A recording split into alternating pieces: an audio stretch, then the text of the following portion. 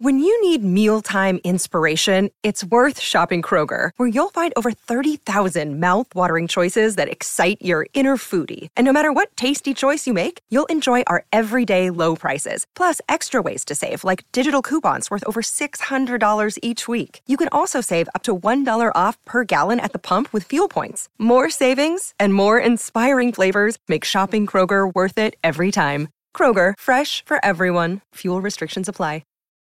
I'm LZ Granderson, and this is Life Out Loud.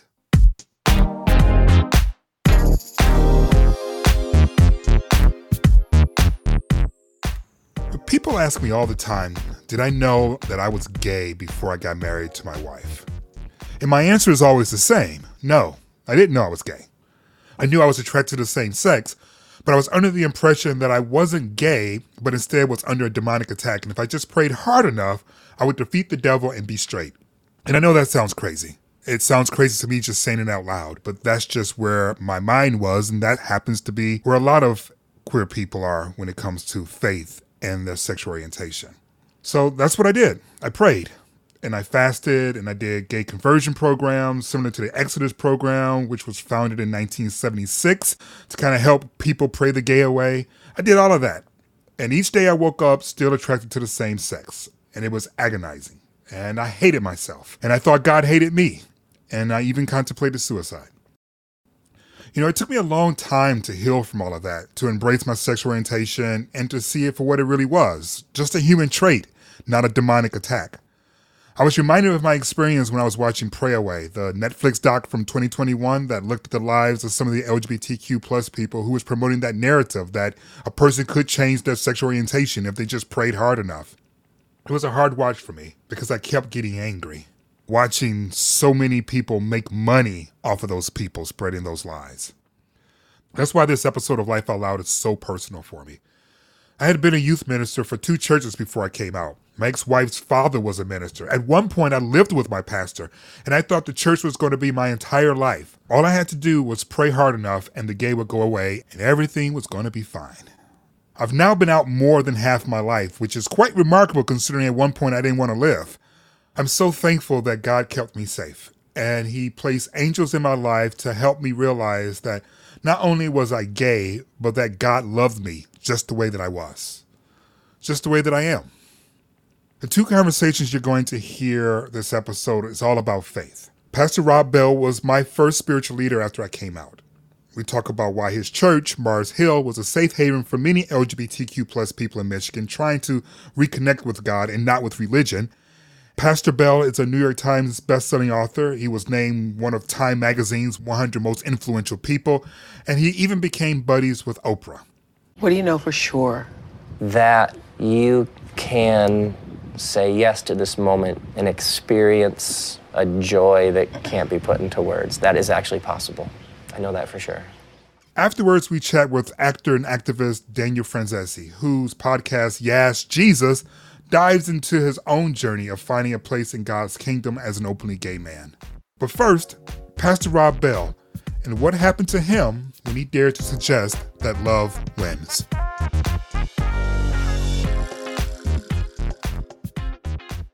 So I have to call you Pastor Bell because I can't call you by your first name yet. I'm not there, even though it's been years. I'm not there. I've never told you this story, at least not directly. I don't know. I probably have written about it, and that is, 1, you are the last pastor I've ever had, and you are also the pastor that helped get me back to Christ. Wow. And I was an evangelical Christian. I had been a youth minister in 2 different churches, including one that was non-denominational, very much like the one you were pastor of, Mars Hill. And when I came out, all of that went away. Not by my choice. Right. But at that time, and I came out late 90s, and it was hard. You know, it wasn't a good place. But I think the hardest thing for me at that time, Pastor Bell, was being told that the person that I was 24 hours ago didn't matter. It was only about who I was at that moment when I came out. And your church, your presence helped me reconnect with God, with spirituality, and help me heal. And the first thing I want to say is just thank you. Thank you. Oh, man, that is wonderful. This is a lot of years later I get to hear this story. That is very meaningful. That is very, very meaningful to hear. My goodness. Wow. So I want to start off by asking, because my testimony, my story is not unique. I know a number of people in the LGBTQ community that found a home in your church. And my first question to you is, did you know that you were providing that at the time? You know, I had a constant stream of interactions that went a particular way. The person would say to me, I've just come out, I'm gay, I'm in my first same gender relationship, something like that. And LZ, they would look at me partway into the question or the statement with a particular look in the eyes. You know what I mean? Like, Yes, I do. almost reading me like, should I even bother finishing the sentence or just bail now before something gets said to me that I'm going to have in my head for the next 17 years? Do you know what I mean? Yes. Another one of those voices on the shoulder. But what's interesting is they were standing in front of me. So they were asking me. So something within them thought this person might be. And generally, honestly, the number of times I would just spread out my arms and offer them a hug. Because right away I was like, oh, yes, words, but this kind of pain and the desire to be affirmed exists in the space beyond words, like a wordless grace. That's what the heart is asking for. So I'm telling you, over the years, the number of people who I got to just look them in the eyes and say, you're good, we're fine, welcome, you belong here. I'm so glad I got to meet you. Yeah, you becoming more and more you. That's the only game worth playing. Mm-hmm. How can I help? Why do you think this community felt at home in your church? And we're in Grand Rapids, Michigan, West Michigan, where there are churches everywhere. Everywhere. But your church was one where so many of us felt at home. Why do you think that was? Well, one answer immediately comes to mind. I remember doing a series called God is Green about how central to any healthy spirituality is an understanding that as humans, we have to live in a sustainable relationship with the soil. Or I remember doing a whole series of sermons questioning the war in Iraq. Like, how can you have peace on earth when the largest global military superpower ever has started a war based on false information? So at one level, we were trying to address and go after and maybe be help for some actual problems in the world. Do you know what I mean? Yeah. There are things that need attention.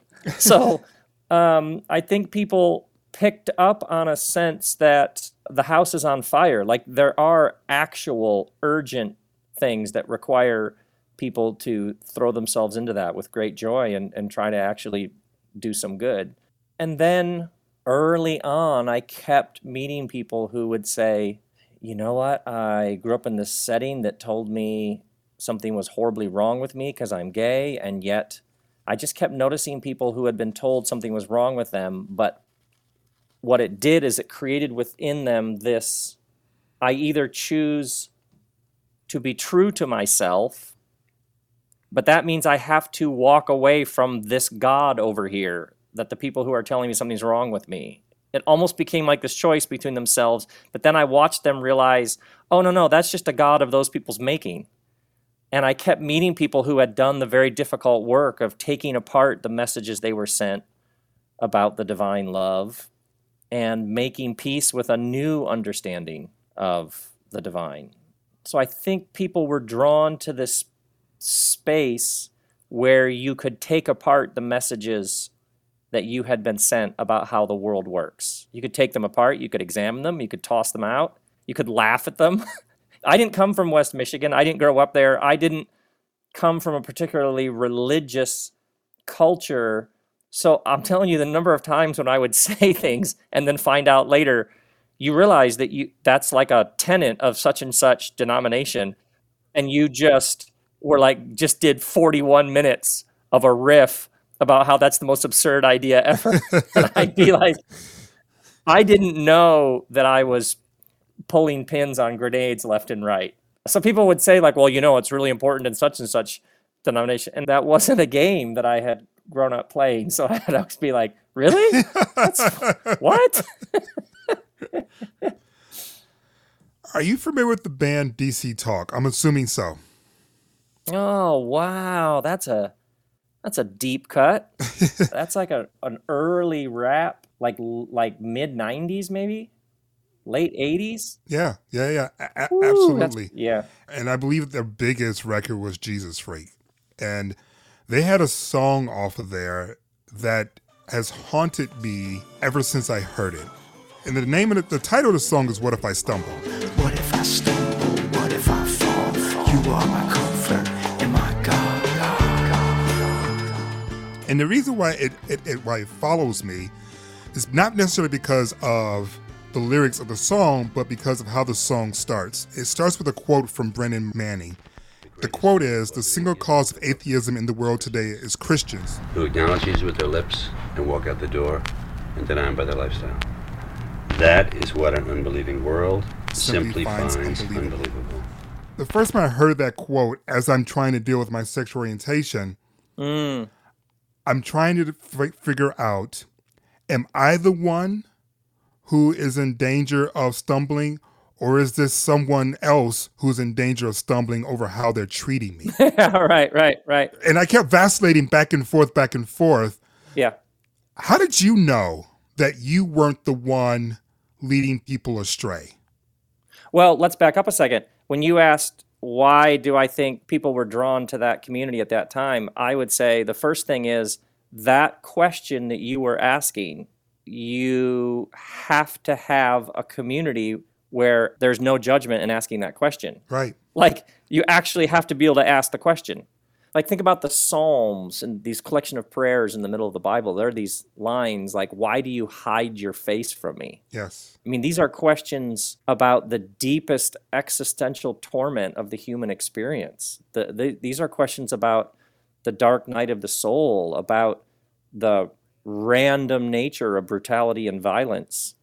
If you can't ask these questions and not have somebody immediately jump in with some nice Bible verse or cliche, which ruins it, you have to actually be able to ask the question and then sit in the unknowing.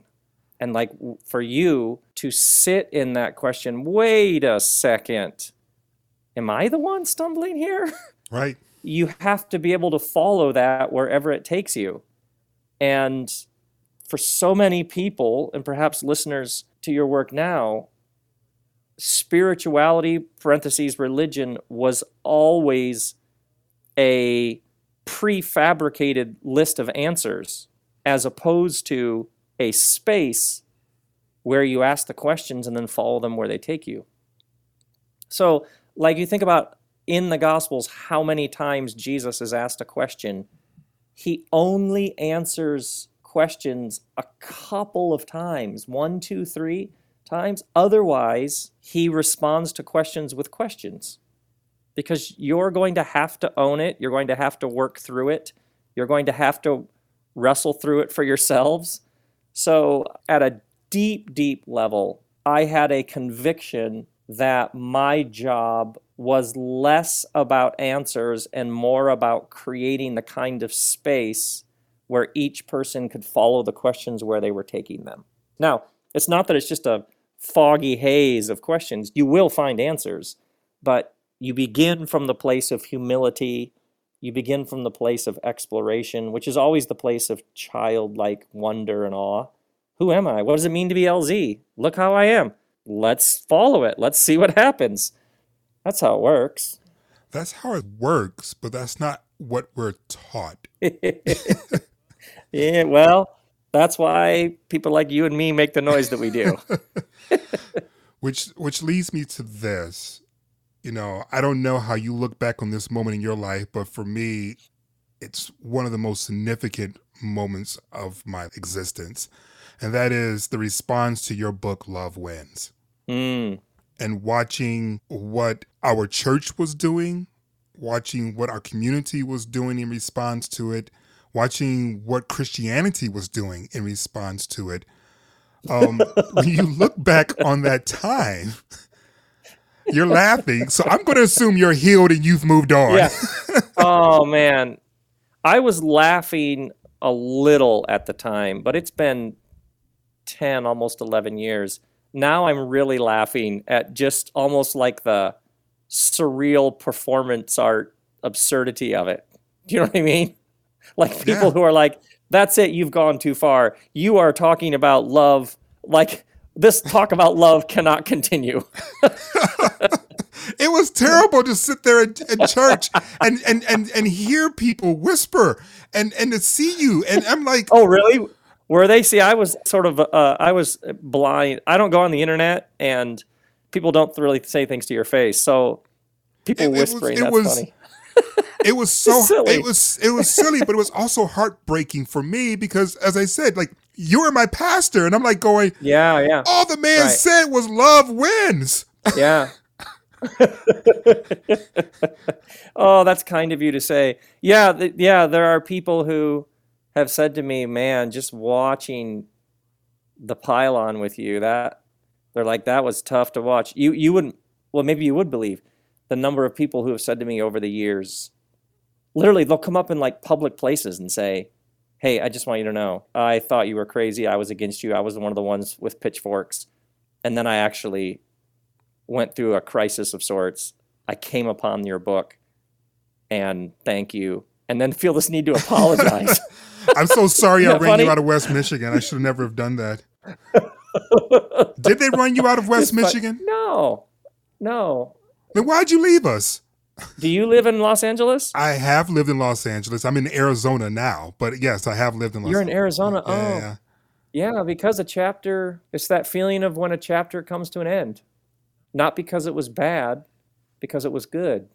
Most people in our culture only leave when things go upside down, when things turn south. But sometimes a season ends, a chapter ends, and it's time to do the next thing. Yeah, it got like something for Kristen and I rose up within us. Like, this has been such a wonderful experience, and now we got to keep exploring. We got to keep going. I wonder what's next. So you're telling me the response to that book, particularly in the area where we both were living at the time, did not play a factor in you deciding to leave the church you helped co-found and actually leave the time zone. Well, the time zone. Well, let me back up and say, I remember doing a series of teachings about women's equality, and a group of people at Mars Hill got together and organized themselves and wanted to have me removed as the pastor from the church that I just started. So there was always somebody who had a problem with my sermons, and then there was always somebody standing behind them in line saying, "Oh my God, I've waited my whole life to hear that. Thank you." It's like the cloud moved. It was like a very powerful, well done, you started a church. What a ride. Now, here's what's next. Oprah. I'll tell you though, Kristen and I were had a deep knowing that there were lots and lots and lots of people who were more spiritually hungry than ever and were not going to show up at a church in West Michigan. So there was a sense, because I had been touring and we had been making some short films and I had been traveling quite a bit. Oh, there's like a whole world of people who they're not going to do that, but they're actually hungrier than ever. So let's make some things and let's see where that takes us. And that's what it's been like for the past decade. It's been wonderful. How does a queer person, in your estimation, navigate these waters when they try to sink your ship for saying something like love wins or women should be treated equally? My wife, Kristen, always says you can't take people where they don't want to go.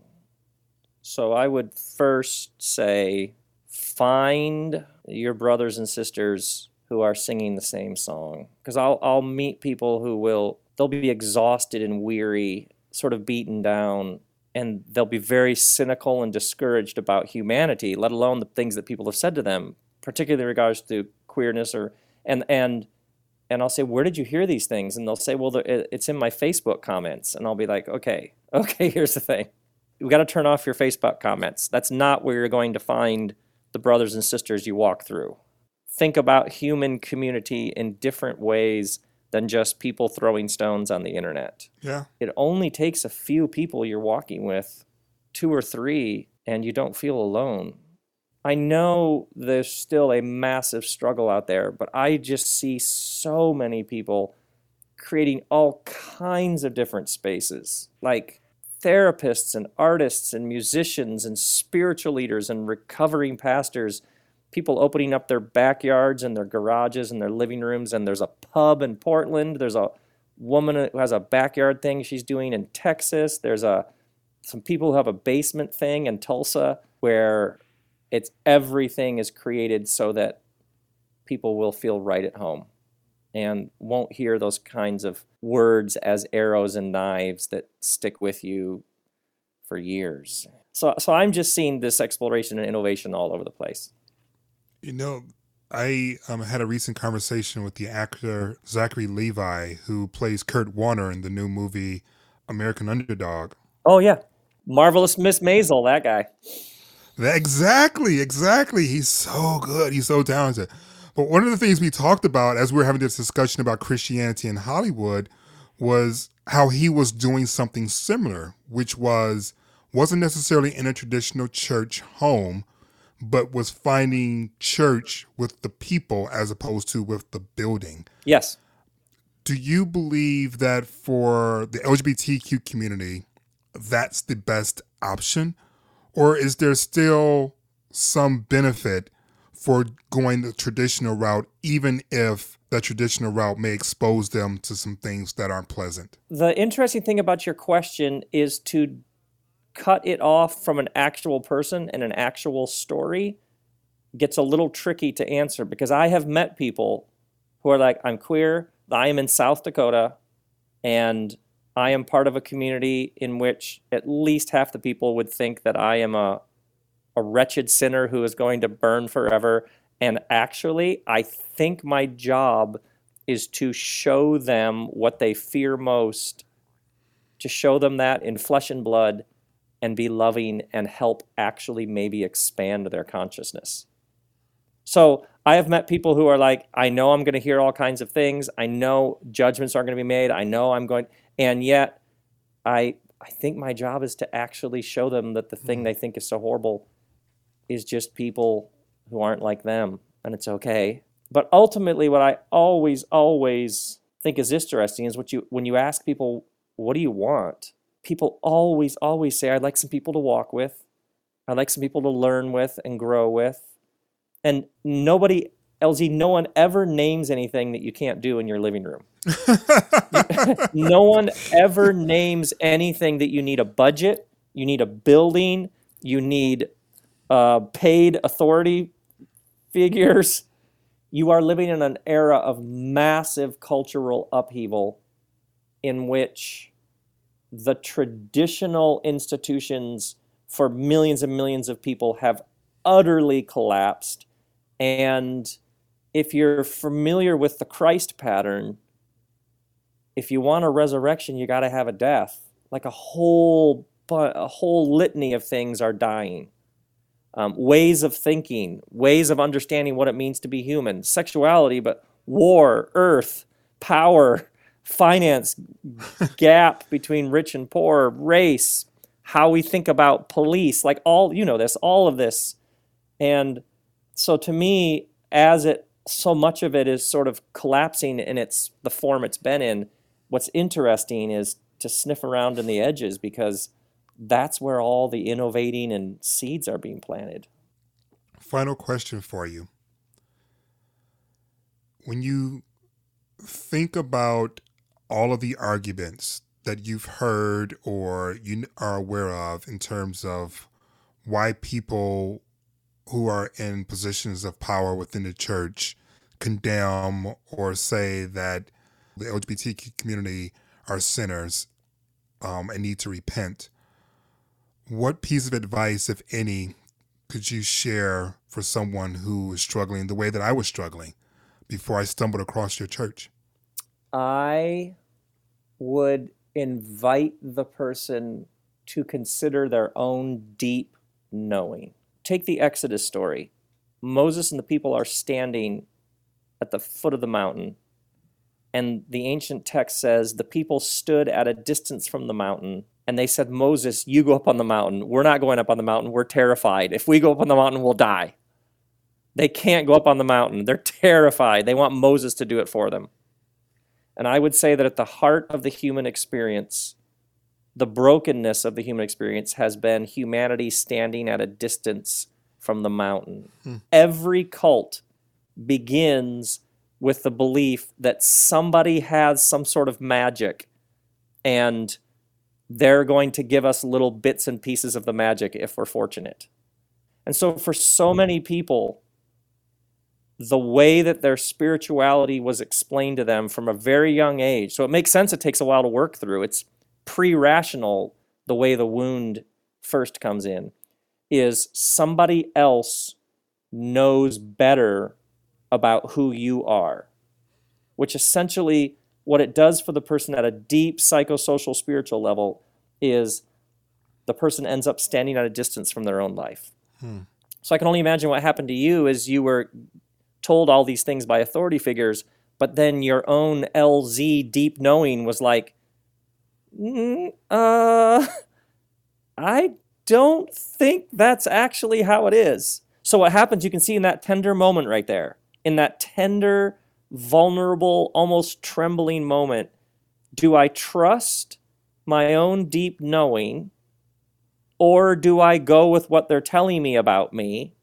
But if you go with what they're telling you about you, you have to find some way to then not listen to that still small voice deep within you. But I would say to the person, trust that deep knowing. That which is deepest within you is good. And this giant structure that's been in place for, God, it's been working on people for 1,600 years that told people that you are first and foremost a sinner. I would say, no. First and foremost, you bear the divine spark. You're a daughter, you're a son, you're a child of the divine. That which is deepest within you is good. Listen to that, trust it, follow it. That's what happened with you. Yeah, so that's what I'd say. There you go. There's a sermon. There it was. That's why I love you. Still, all these years later. Oh, that's great. Pastor Rob Bell, thank you so much for your time, your wisdom, your grace, your love. You know, I'm not quite sure where I would be if not for those years of sitting there and just being nurtured by your wisdom.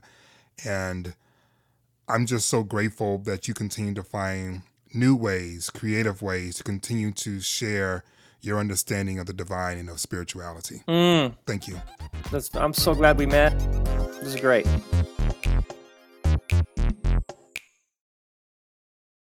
Hey, I'm Andy Mitchell, a New York Times bestselling author. And I'm Sabrina Kohlberg, a morning television producer. We're moms of toddlers and best friends of 20 years. And we both love to talk about being parents, yes, but also pop culture. So we're combining our two interests by talking to celebrities, writers, and fellow scholars of TV and movies. Cinema, really. About what we all can learn from the fictional moms we love to watch. From ABC Audio and Good Morning America, Pop Culture Moms is out now wherever you listen to podcasts.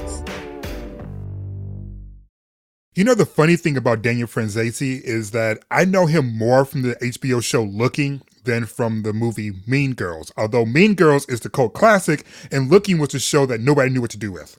Or at least they had a hard time figuring out what to do with it. I loved it though. Especially Daniel's character of Eddie, because it challenged me, you know? Like, I've been through it too many times.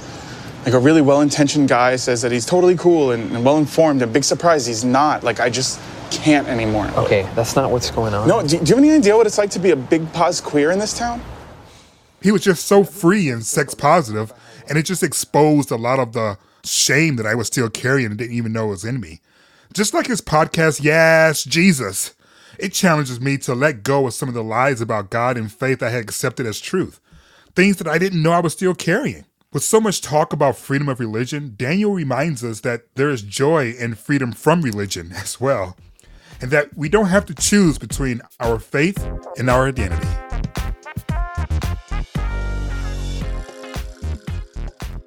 I'm just going to jump right into it, Daniel. You have this amazing podcast called Yes, Jesus. Yes, Jesus. Can you please explain how did Yes, Jesus come to be? Well, when I was a closeted actor, I said to myself that my platform when I were to come out was going to be to unite gays and God. That was always something that I sort of like a deal that I made with God. Like, just let me get through this. Let me make enough money to take care of my family. Let me make enough, because I saw a lot of people losing their careers when they came out. Chad Allen, some people their careers really suffered when they were being outed and pulled out of the closet on blogs and in magazines. And so it was kind of like very scary.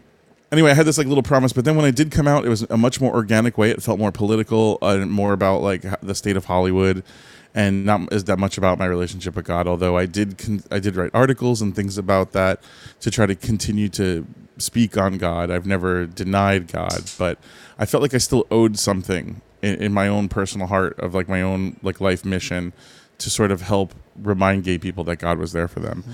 And so I met Azariah Southworth, who's my co-host on the podcast, and we became fast friends. And we talked about both of our history of being young and having church trauma and both going to conversion therapy on different ends of the spectrum, his more physical, mine psychological, and like just what that did to us and how we still kept God close to us and how unique that was for a queer person who is sex positive and, liberal and all these things that him and I were. And we're like, how could we be ourselves? Because we would like smoke a joint and talk about God. And I'm like, it's so interesting to me because well, he did make the plant. That's what I'm saying. And so I was just like, where's our church? Like, where's the place that we could just have this conversation safely? It's not even like, as I always say, we're not preachers, we're not teachers, we're just sinners like everybody else trying to figure shit out. And like, you guys can listen while we try. Like, that's all it really is where could we have this space where LGBTQ plus people and allies can just openly say, okay, we agree, so now we agree that LGBTQ people were put here by God. We agree that that is something that was part of the divine plan. Now, from there, where are our perspectives? How do we look at the Bible? How do we find out the things that were weaponized against us and what they might have truly meant? And I don't think anyone has the definitive answer. I think all of us are wondering. We don't call it Bible study. We call it Bible wondering. And so that's really how the podcast came about. And then we were like, okay, let's plan this. Let's do this.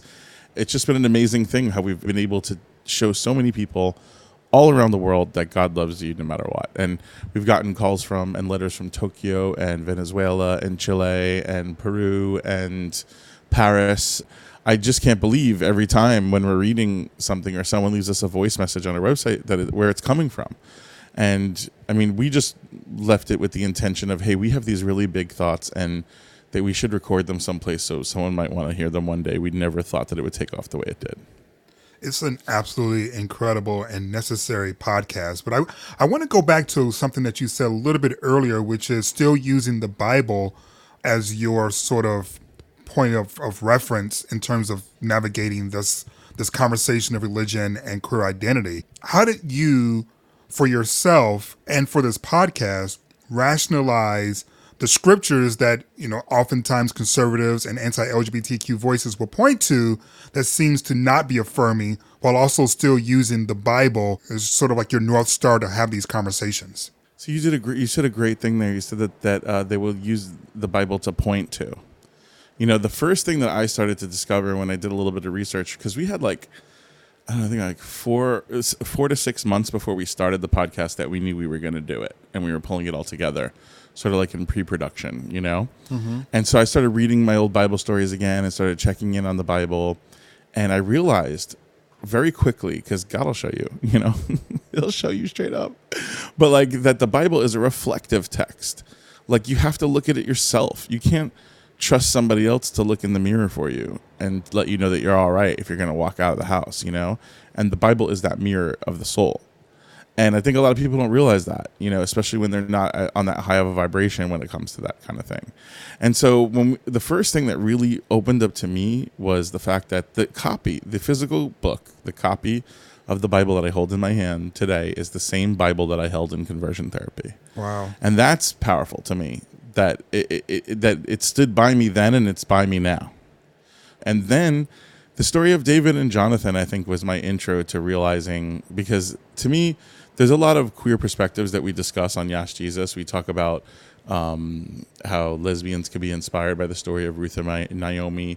We talk about how trans folks and intersex folks can maybe be inspired by the story of Paul talking to the eunuch. There's so many different ways. Genderqueer folks can be inspired by the story of Joseph, which and the dream coat, the beautiful Technicolor coat. However, I think David and Jonathan is so clearly a gay love story to me. It got the vibes. I will agree with. There are some vibes over there. I will admit that.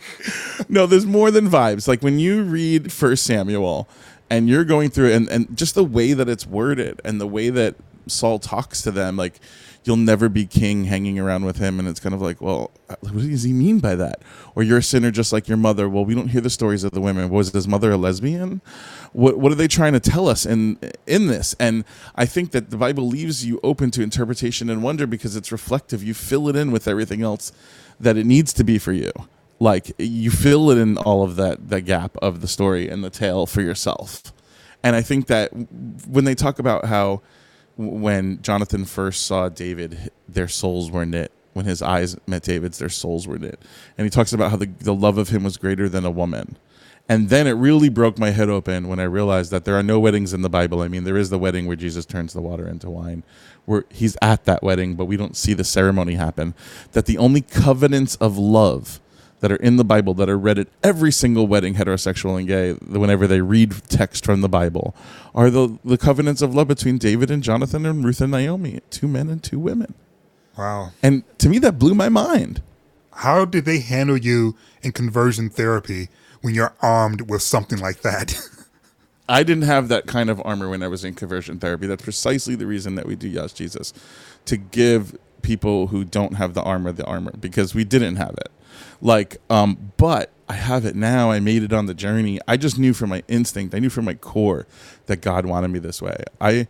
Right before I went into conversion therapy, I challenged God, which is like such a huge thing to say. I mean, if you want to get deep this fast, like, my name's Daniel. It means God is my judge. My parents named me that because they converted to Pentecostal Christianity from Roman Catholicism, and my immigrant grandparents were not having it.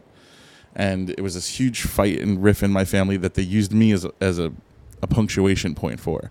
So my life has always had the meaning of carrying on God's message with no judgment and no reservation to anyone but God. So when I was discovering my sexuality, what a better person to be in this position and tell this testimony than somebody who was born gay. Like, I was born gay, but I was told God is my judge. That's what I was told over and over again, right next to the ABCs. So I'm armored with that. So that's what carried me through conversion therapy, is knowing that the only person that could judge me is God, is my Father God. So that's I've always had that. Even in my lowest point, even my darkest place, even in my most sinful moment, whatever that is, like, God was right there. And so I just feel bad, like, when queer people are told that they have to make a choice. That is the greatest lie the devil ever told to gay people. Gays for centuries have dedicated their love for Christ. Why do you think there's so much pomp and circumstance? Why do you think there's so much velvet and incense and robes? And we did it. So it's like, we've been a part of the church forever. So for the modern Christian, quote unquote Christian, to say to a queer person that you don't have a place in the house of our Lord is the greatest discrepancy. I say to gay people all the time, I say, what's your favorite thing? What is the thing, if your house was going to burn down, that you would take with you? What would you want? Oh, I love my Louis Vuitton clutch-all or whatever, carry-all. Oh, I love my little puppy, Rocky or whatever. Okay. Well, if I came into your house and I said, "You're gay, give me Rocky," or "You're gay, give me that bag," you'd be like, "Screw you! I'm not. You can't take my most prized possession." But you let them take your God. Wow, it's so powerful to me. It's so powerful that the people who turn their nose up at me my whole life because I'll raise a hand in church and just worship and feel the presence of God and try to be on another vibration with our Creator. And then I'll see people like pass out at a Beyonce concert or a Gaga concert like it's nothing. Even they don't want that attention. Trust me. Trust me, it's weird. So you have this incredible testimony, right?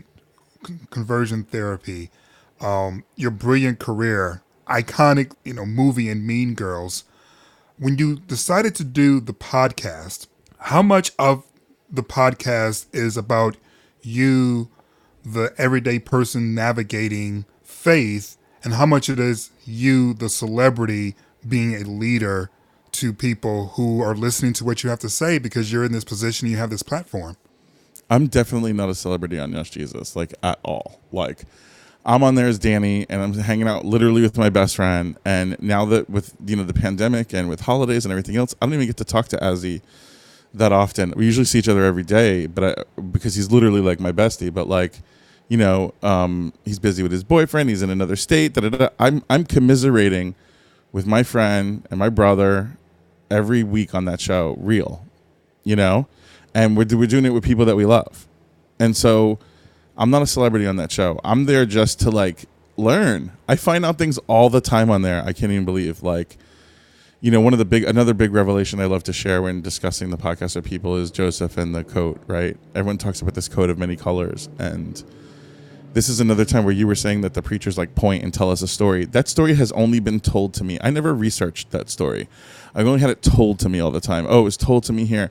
As a musical theater major, I knew Andrew Lloyd Webber's version better than I knew the Bible's version. And it wasn't a coat.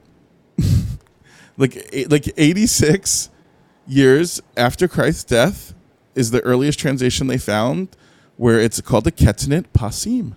And it was called the Ketanit Pasim for centuries. And a Ketanit Pasim is a word that is only mentioned one other time in the Bible, and that is at the wedding of Tamar. And it means a virginal princess dress. Joseph was in a rainbow dress.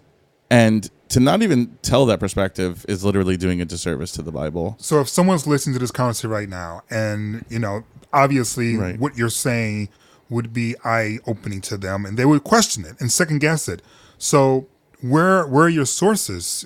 How are you coming about to this determination? We did a whole episode on this where we cite many, many, many sources. So it's really, if you're really, really interested, check out the Joseph and the Technicolor Dream Coat, genderqueer coat, as we called it, episode, because that really, we really cite a lot of the sources. But there are tons of scholars that have talked about this. We come up with a lot of ways that we can cite this. But essentially, and it is fact, this isn't something that I'm saying hypothetically, but it is fact that in 86 AD, the translation was a Ketanit Pasim, which meant a dress that was given to a princess on her wedding day by her father. So apparently Jacob had gone out and seen this somewhere being sold and thought that Joseph would like it. And, there are other sources of text besides the Bible that were from the time there were almanacs. There's, the Book of Enoch. There's Dead Sea Scroll type things that back up other things. But in the Book of Enoch, for one of them, they describe Joseph as hairless and sensitive. So he could have been a trans, or Joseph could have been genderqueer, or at least the reason that the church could have decided to accept those people over centuries and show them God's love and show an example to them of why that they deserve to be around and why God made them special people. And instead it was chose to be a weapon, and then that part was changed from a dress to a coat. And there's been a lot of hatred of homosexuality from the church, and it's politicized so much now that they can't really turn their back on the idea of it. There's a documentary coming out called 1946 that shows that the first time the word homosexual was added to the Bible was in 1946. And now in some texts, it's in 9 places in the Bible. It doesn't even belong. When you think about where we were as a country in this conversation of spirituality, religion, and the LGBTQ community, where you were when, say, you were filming Mean Girls, and where you are today, do you see improvement?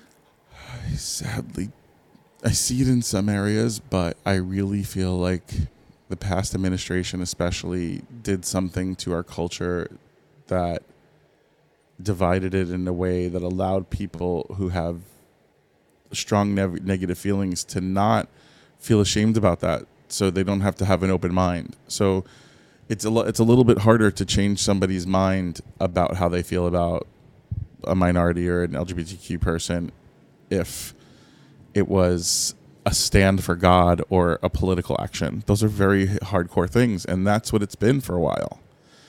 And I think that at the core, the best thing that an LGBTQ person could be is an example of love.